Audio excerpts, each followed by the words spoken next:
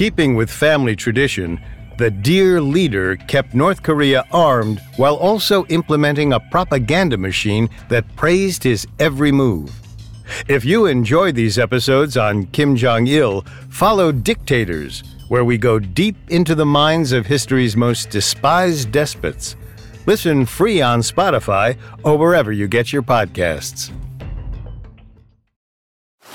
Now on Netflix, inspired by the unbelievable true story of a fake hitman, comes the new movie, Hitman, from Academy Award nominee Richard Linklater. At 96% certified fresh on Rotten Tomatoes, critics are calling Hitman a smart, sexy crime thriller with surprises at every turn. Starring Glenn Powell and Adria Arjona, Hitman.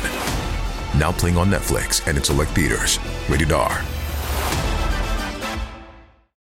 Welcome back to Collector's Closet, presented by the Ohio Lottery. Let's discuss my newest prize possession, this new $10 scratch-off, the $500,000 Platinum Jackpot. The best method I've found so far to help it hold its value is to vacuum seal it.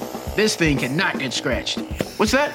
Sorry, my producer's telling me the only way it could be worth up to $500,000 is if I do scratch it? Okay, well, in that case, definitely don't overprotect your $500,000 Platinum Jackpot scratch-offs. Play them. Lottery players are subject to Ohio laws and commission regulations. Play responsibly. We took it all. We brought them to our land. An endless night, ember hot and icy cold. The rage of the earth. We made this curse. Carved it in the blood on our backs. We did not see. We could not, but she did. And in the end... What will I become? Senua's Saga. Hellblade 2. Play it now with Game Pass. This episode features discussions of torture and death that some may find offensive. Listener discretion is advised, especially for children under 13. In November of 1987, South Korea was preparing to host the Olympic Games in Seoul the following summer. North Korea, its communist neighbor, knew the Games would be a publicity coup for their enemy if they proceeded.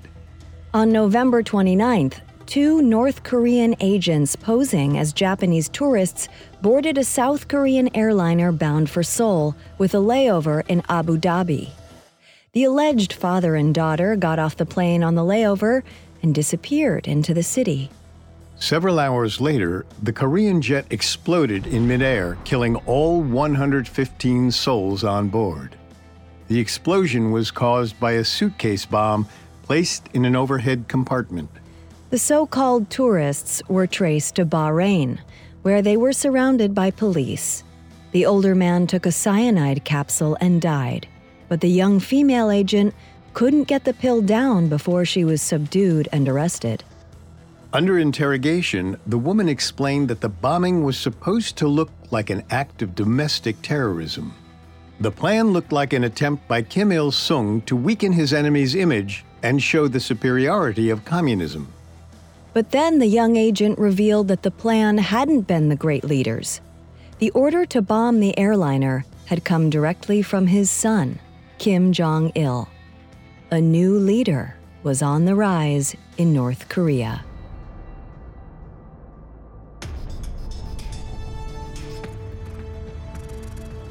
Welcome to Dictators, a Parcast original. I'm Richard. And I'm Kate. On this show, we're going deep into the minds of some of history's most hated despots. This season, we'll be looking at the Kim family's unique communist dynasty in North Korea.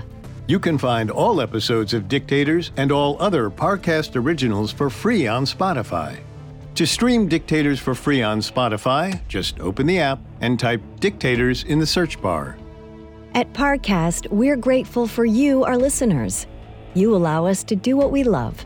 Let us know how we're doing. Reach out on Facebook and Instagram at Parcast and Twitter at Parcast Network.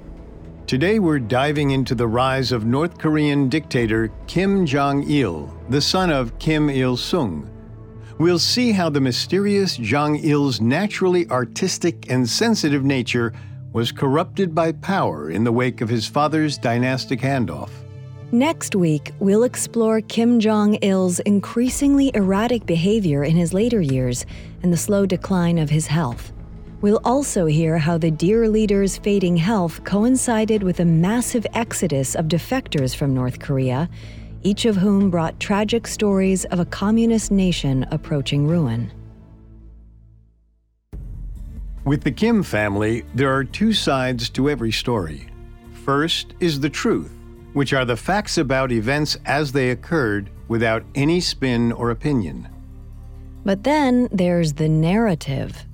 This is the fantastic epic woven around the Kim family by their propaganda and carefully reproduced in so-called official documents. It is the only version of the story that North Korean citizens ever hear. Much of Kim Il-sung's life and reign was documented by outside sources before and during the Korean War. The facts and timeline, otherwise known as the truth, are well known up to the founding of the Democratic People's Republic of Korea, or DPRK, in 1948. But after 1948, the DPRK disappeared behind an iron curtain of secrecy. Kim Il-sung's cult of personality and rigid policies ensured that very little information about his country was revealed to the outside world. This included the birth of his son, Kim Jong-il, in Siberia in 1941.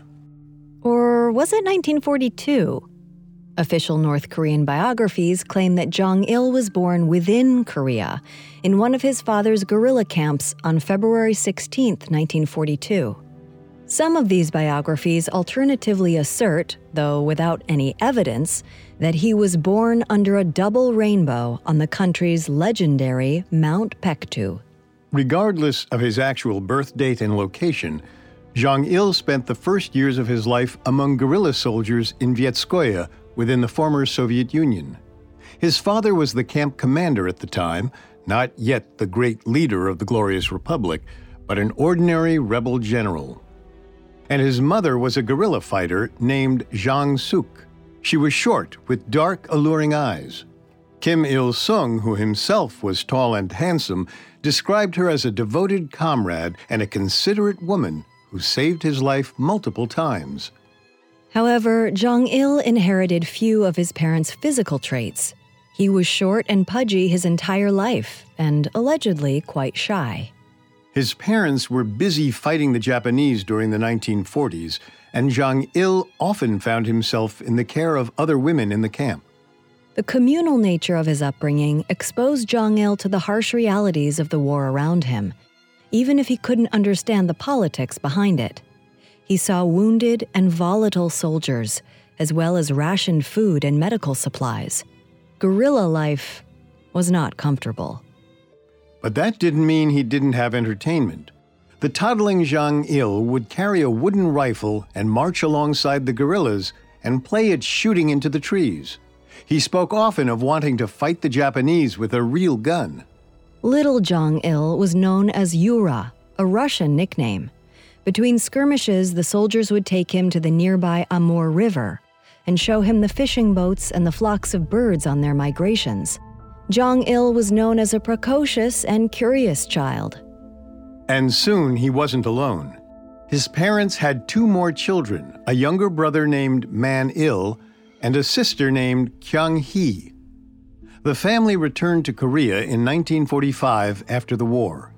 With the support of the Soviets, Kim Il-sung was installed as the communist leader of occupied North Korea and moved into an official residence in Pyongyang in 1947. Then tragedy struck the Kim family that year. One summer afternoon, 5-year-old Kim Jong-il was playing near a pond with his brother Man-il, who was just 3 years old. Somehow, little Man-il fell into the water. Jong-il watched as his little brother drowned. Though he never spoke about it, and the death of Man-il is largely ignored in the official DPRK narratives, his younger brother's death had a profound effect on young Jong-il. Unfortunately, this tragedy would not be the only one in Jong-il's early life. In 1949, just 2 years after his brother's death, Jong-il's mother died during an ectopic birth. Her death is well recorded in North Korea, and young Kim Jong-il is said to have wept over his mother's body in her coffin. When several of the women soldiers at the funeral tried to comfort Jong-il, his father intervened. "Leave him alone," he said.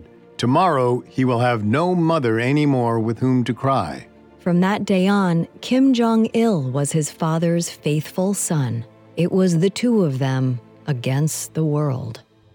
In June 1950, a year after his wife's death, Kim Il-sung invaded South Korea, sparking the Korean War. The tide turned quickly against the North, and Jong-il was sent with his sister to wait out the war in China.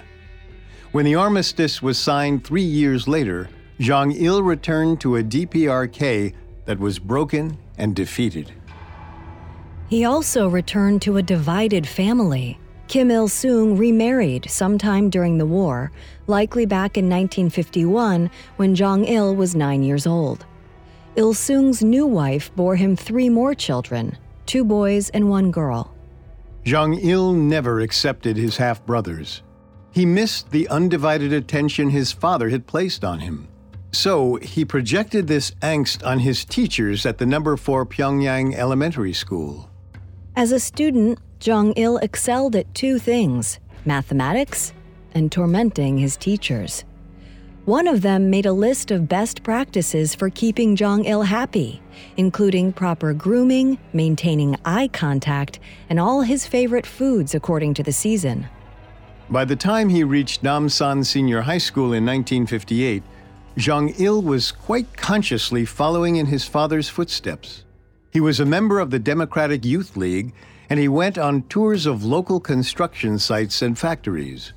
He would always lend a hand in the work during these visits, which demonstrated that Jong-il was not above any other communist citizens.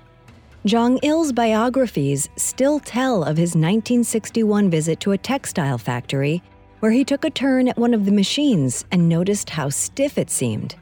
He asked the operator if it had been oiled, and the worker said yes. Jong-il inspected the machine carefully, and with an expert eye, found a spot the worker had missed.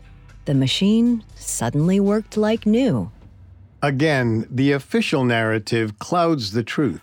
There is no evidence of this story ever occurring. The actual truth is simple. Jong-il was rushed through university with private tutors for every subject. As the son of the great leader, he received blatantly preferential treatment, which was spun into stories of his incredible intelligence and ability. Jong-il graduated from university in May 1964, and the young man was immediately given a role in his father's government, specifically the Central Committee's Department of Organization. In that role, Jong-il proved his loyalty to family and party by exposing several of his colleagues as vacillating elements. This supposed lack of loyalty led to a purge of the department later that year. Every step of Jong-il's education and career seemed to imply that he was the de facto choice to succeed his father. Central Committee officials reported hearing that Jong-il was next in line as early as 1974. But Jong-il himself refused to speak of succession. There was to be no talk of replacing Kim Il-sung, ever. One specific violent example demonstrated this unspoken rule of North Korean politics. The unconfirmed narrative suggests that in the early 1970s, Kim Jong-il met with a high-ranking Communist Party official in Pyongyang. The official took the chance to flatter the great leader's son and suggested that he should be declared the successor for whenever his father passed on. Jong-il sat for a moment in stunned silence. The party official probably believed his compliment was so flattering it had left him speechless. Instead, Jong-il pulled his pistol and shot the official dead on the spot. Even if this story is apocryphal, the moral is obvious. Jong-il allowed no discussion of anyone taking his father's place, including himself. At the time, Jong-il really had no desire to take over for his father. He was already a senior government official living a spoiled life. He had endless supplies of wine and cognac, as well as a massive collection of Western films, all of which were prohibited to ordinary citizens. He was living a life of hypocrisy under his father's protection. If Jong-il wanted to maintain his position and his lifestyle, he needed to support his father, no matter what. Besides, Kim Jong-il was too focused on other tasks to worry about succession, like building movie studios, throwing lavish parties, and plotting a kidnapping. Coming up, Kim Jong-il builds a cinematic empire in a way only he could. We took it all. We brought them to our land. An endless night, ember hot and icy cold. The rage of the earth. We made this curse. Carved it in the blood on our backs. We did not see. We could not, but she did. And in the end, What will I become? Senua's Saga. Hellblade 2. Play it now with Game Pass. Now back to the story. By the early 1970s, Kim Jong-il was experiencing a meteoric rise within the Communist Party ranks. While his father was busy touring his communist utopia on propaganda campaigns, Jong-il was trusted to run the administrative side of the government. On the side, Kim Jong-il still had time for other pursuits, like filmmaking. A lifelong movie buff, he opened up studios to make propaganda films. He personally oversaw the production of epic revolutionary operas that glorified the Juche ideology. To Jong-il, this was more than propaganda. It was art. He even published a treatise on film theory called On the Art of the Cinema. And his love for movies would morph into a different kind of love. Sometime in the late 60s, Kim met a young actress named Song Hae-rim. She was already famous on both sides of the Korean demarcation line, but she was trapped in an unhappy marriage. Seeing an opportunity to improve her fortunes, she divorced her husband and started dating Kim Jong-il. Jong-il kept the affair a strict secret. The two lovers spent clandestine nights together, and Jong-il began visiting the studios where Hae-rim was filming almost every other day. As the affair grew, so did Jong-il's contribution to the film world. He wrote songs and scenes for several propaganda musicals like a communist Billy Wilder. His love for cinema melded beautifully with his love for Song Hae-rim, and a deep sensitivity was revealed in the young dictator-to-be. Soon the affair also produced a son. Kim Jong-nam was born in 1971, but his existence was largely kept secret, including from Kim Il-sung. Amid the few family members who knew about the birth, it once again raised questions about succession. Was a budding monarchy growing in North Korea? As communist revolutionaries dedicated to returning power to the workers, the idea of hereditary succession was antithetical to their cause. Even the Soviets and Chinese communists abhorred the idea. For years, the North Korean Dictionary of Political Terminologies unequivocally stated that dynastic succession was a product of slave societies adopted by feudal lords as a means to perpetuate dictatorial rule. However, that definition was removed in the 1972 edition of the North Korean Dictionary.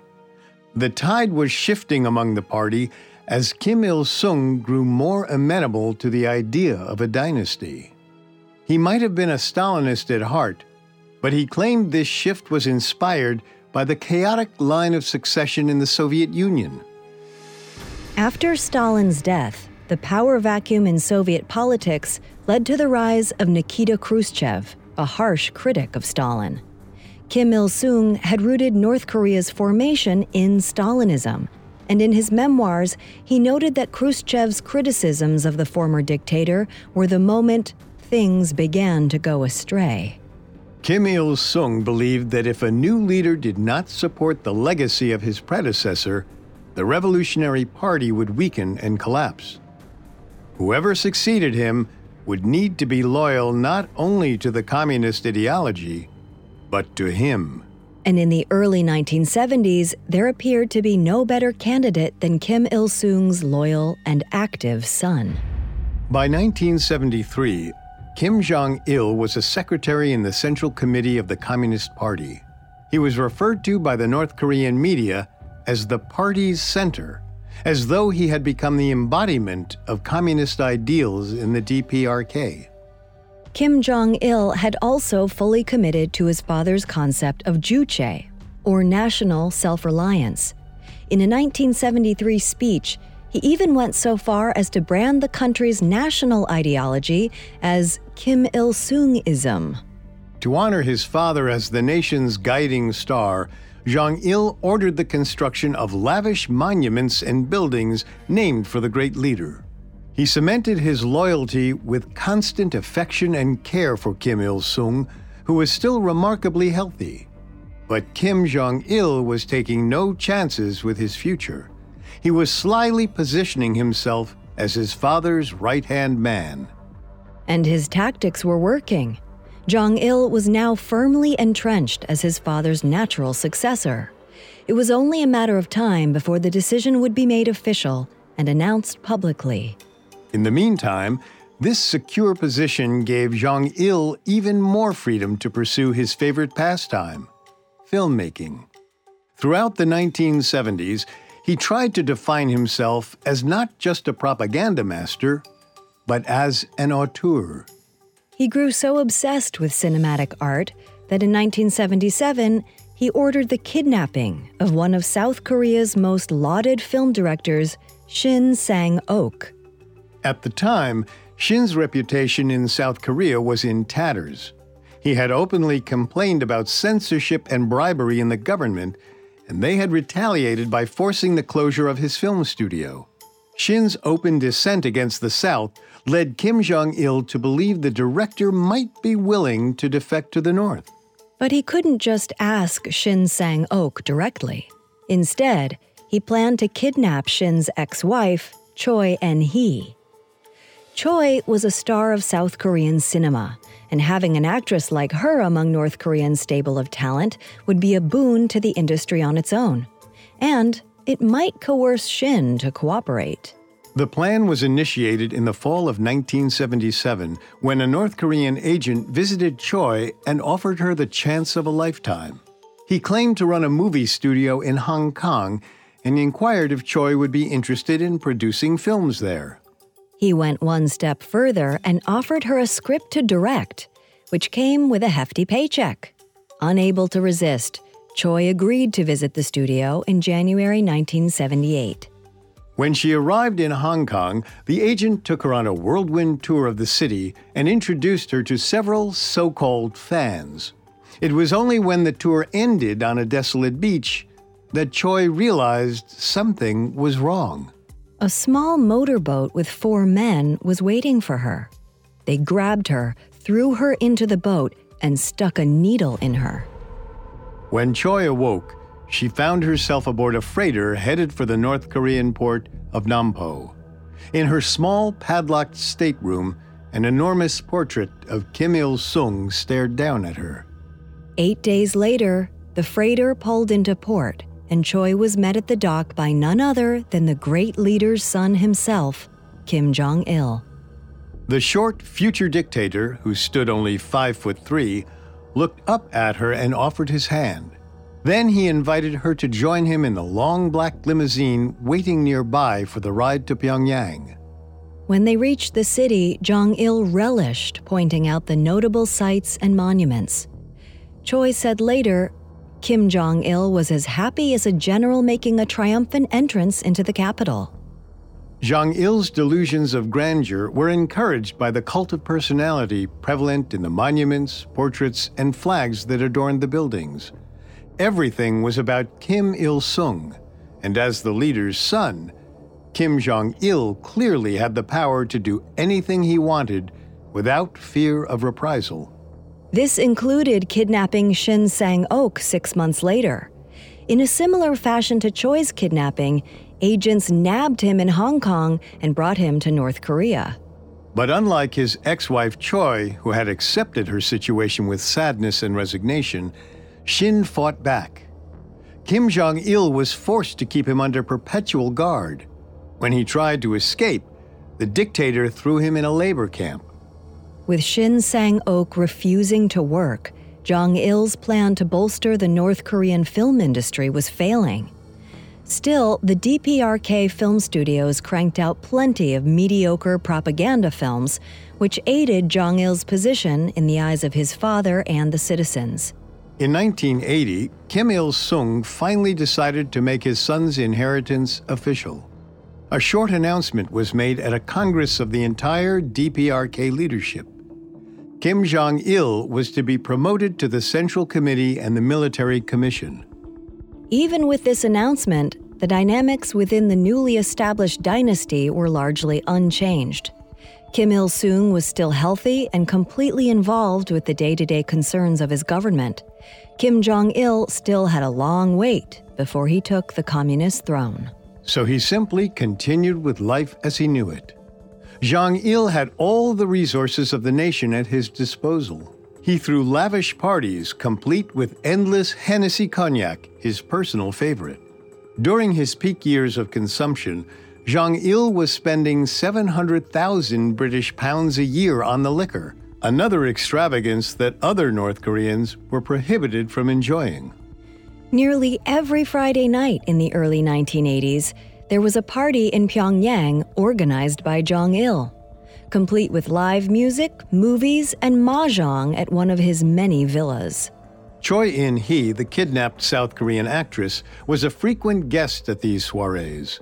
And at one party in 1983, another guest made a surprise entrance. It was the director, Shin Sang-ok, newly released from the labor camp after his 3-year sentence.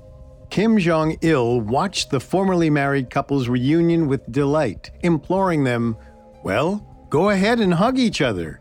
Why are you just standing there?" The couple hugged, and the room broke into applause. Then Jong-il said, "All right, stop hugging and come over here." The diminutive dictator then announced that Shin had agreed to be his official film advisor. He also announced that the former couple would have a wedding ceremony on April 15th, the birthday of great leader Il-sung. Choi and Shin were stunned. This was the first they'd heard of their remarriage. Then, to appease Shin, Kim assured him, "Mr. Shin, please forgive the dramatics.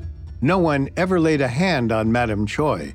Now I send her back to you exactly as she was.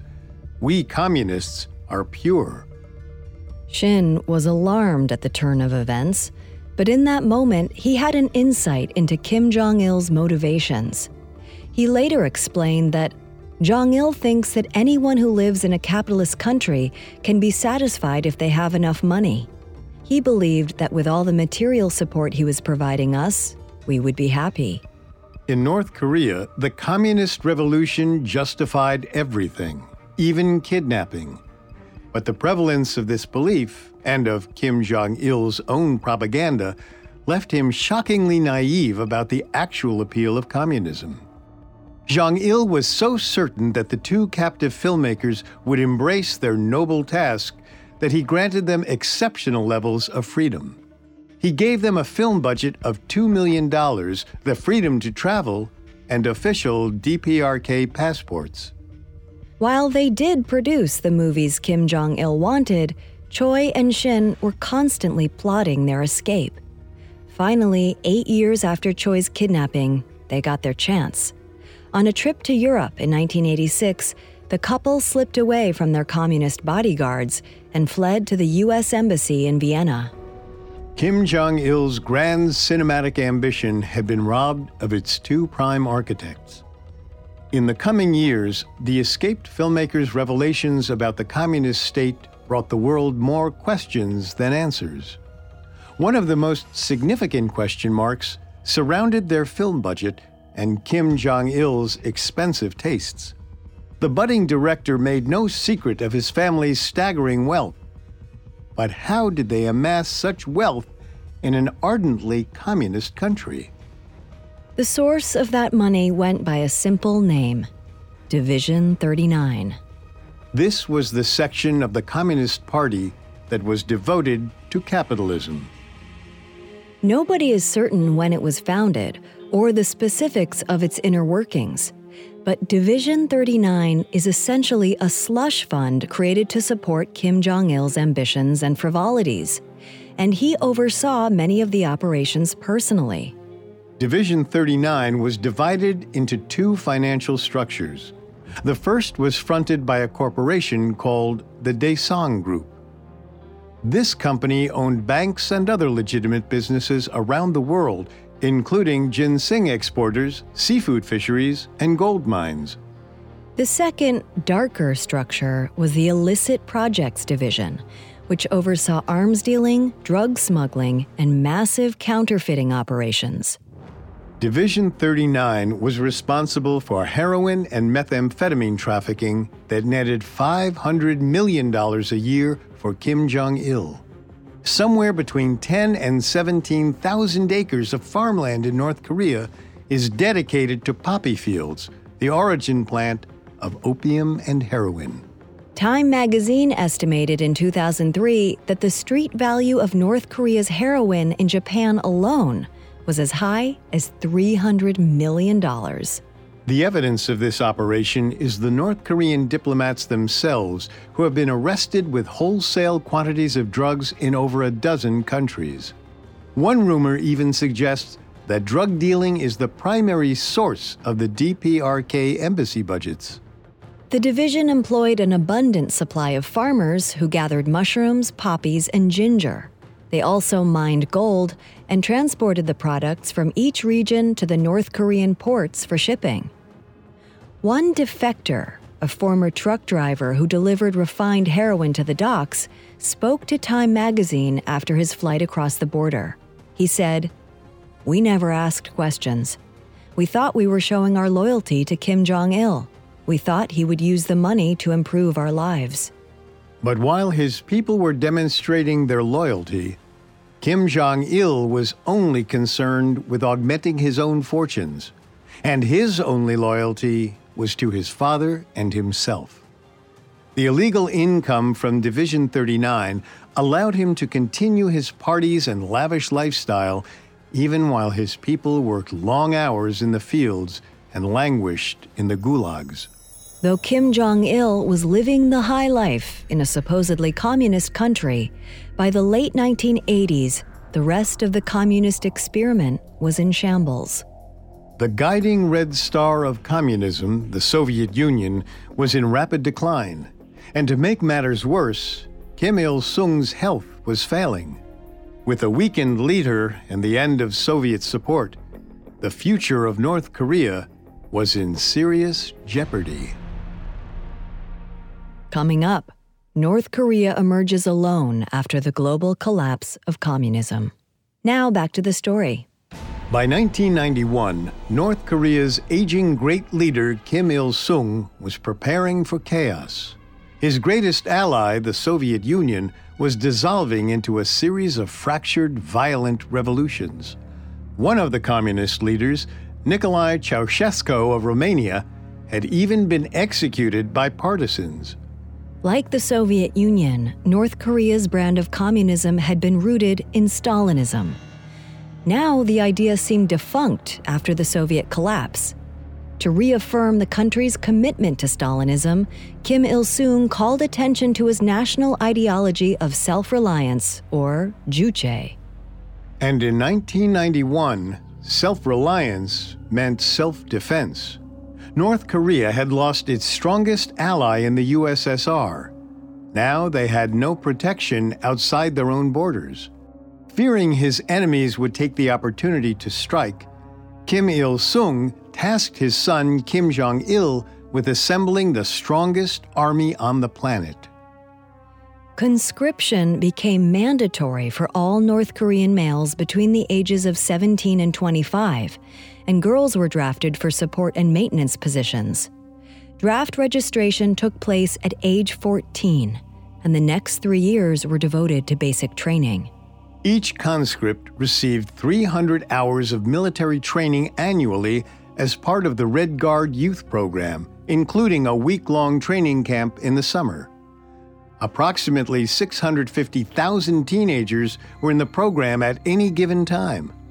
Deferment from the draft was possible for medical reasons, social standing, college attendance, or technical skills. The children of influential party members were also often excluded from the draft.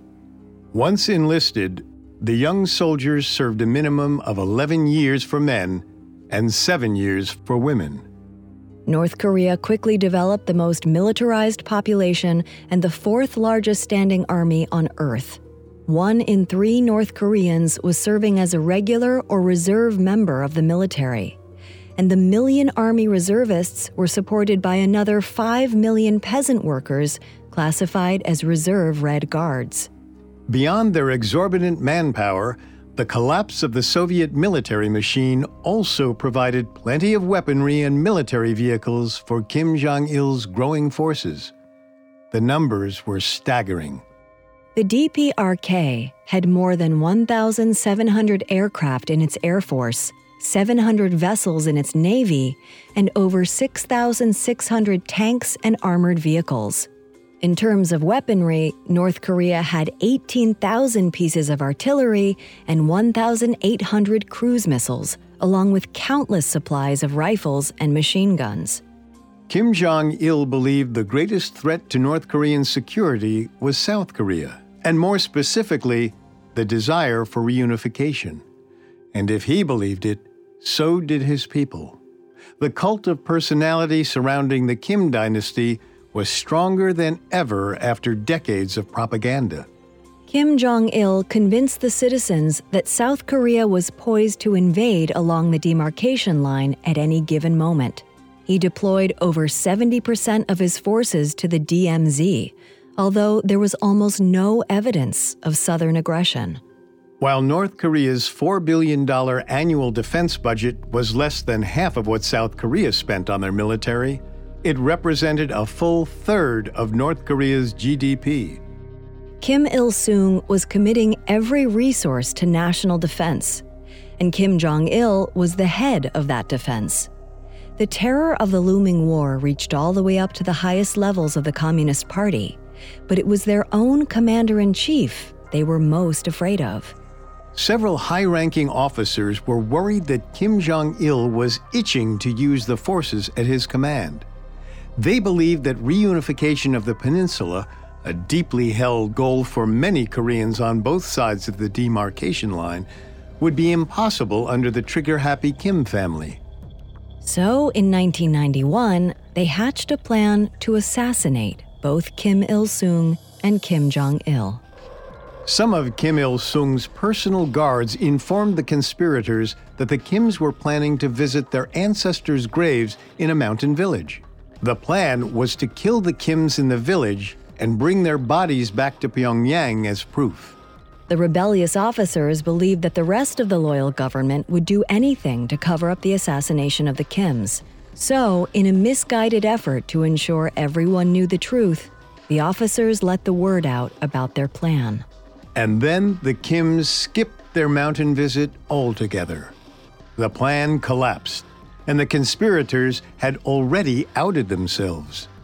Kim Jong-il uncovered 8 of the traitors and had 7 of them executed. The 8th managed to escape to South Korea and lived to tell the story.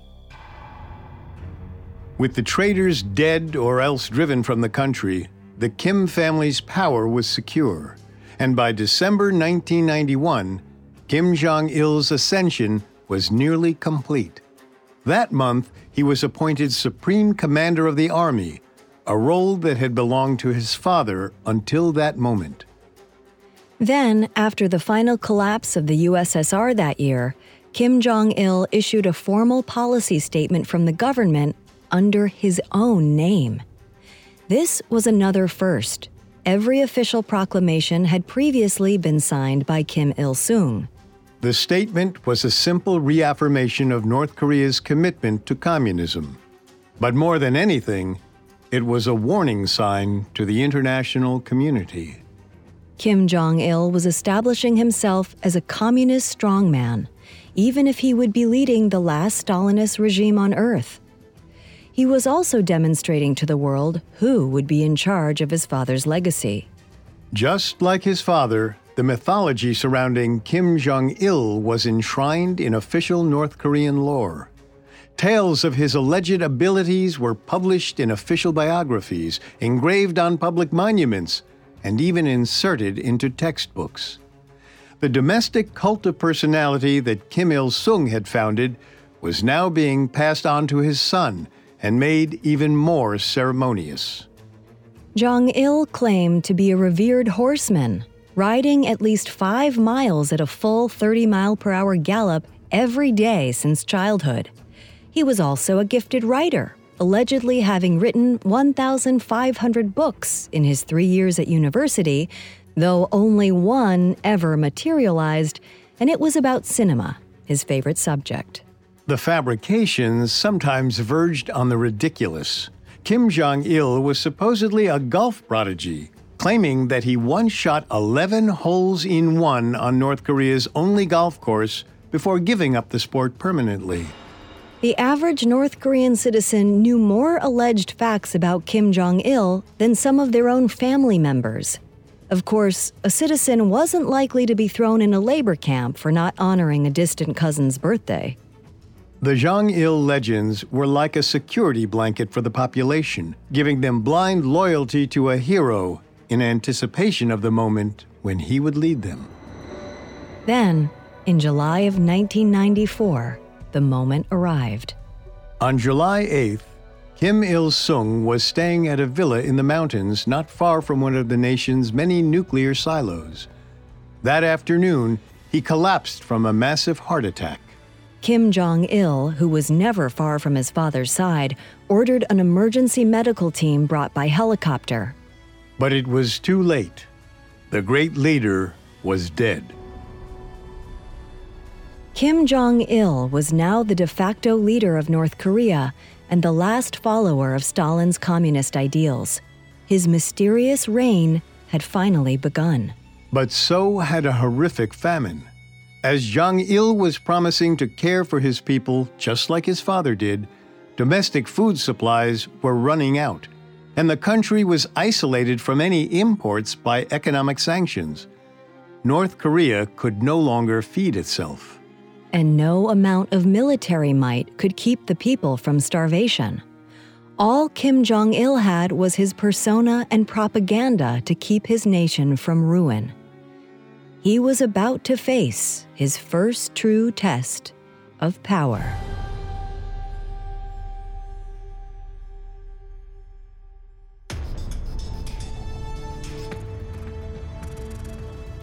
Thanks for listening to Dictators. Next week, we'll hear about the terrible famine that confronted Kim Jong-il in the first years of his reign. We'll also investigate the slow decline of the dear leader and his isolation from the rest of the world. You can find all episodes of Dictators and all other Parcast originals for free on Spotify. Not only does Spotify already have all of your favorite music, but now Spotify is making it easy for you to enjoy all of your favorite Parcast originals like Dictators for free from your phone, desktop, or smart speaker. To stream Dictators on Spotify, just open the app and type Dictators in the search bar. And don't forget to follow us on Facebook and Instagram at Parcast and Twitter at Parcast Network. We'll see you next time. Dictators was created by Max Cutler and is a Parcast Studios original. It is executive produced by Max Cutler, sound designed by Billy Pace, with production assistance by Ron Shapiro, Carly Madden, and Travis Clark. This episode of Dictators was written by Andrew Messer, with writing assistance by Kate Gallagher, and stars Kate Leonard and Richard Rossner.